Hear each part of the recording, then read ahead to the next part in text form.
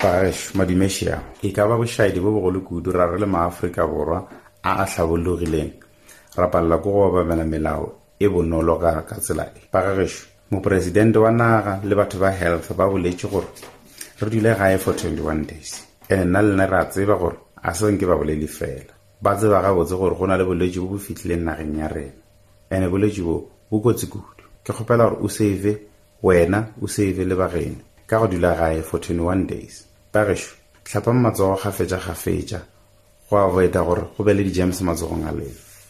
Ke kgopela gore le ska la tshwara sefatlhego sa lena go ka mogole ka kgonang. Pagash dulang gae go bohlokwa. Ke ra leboga.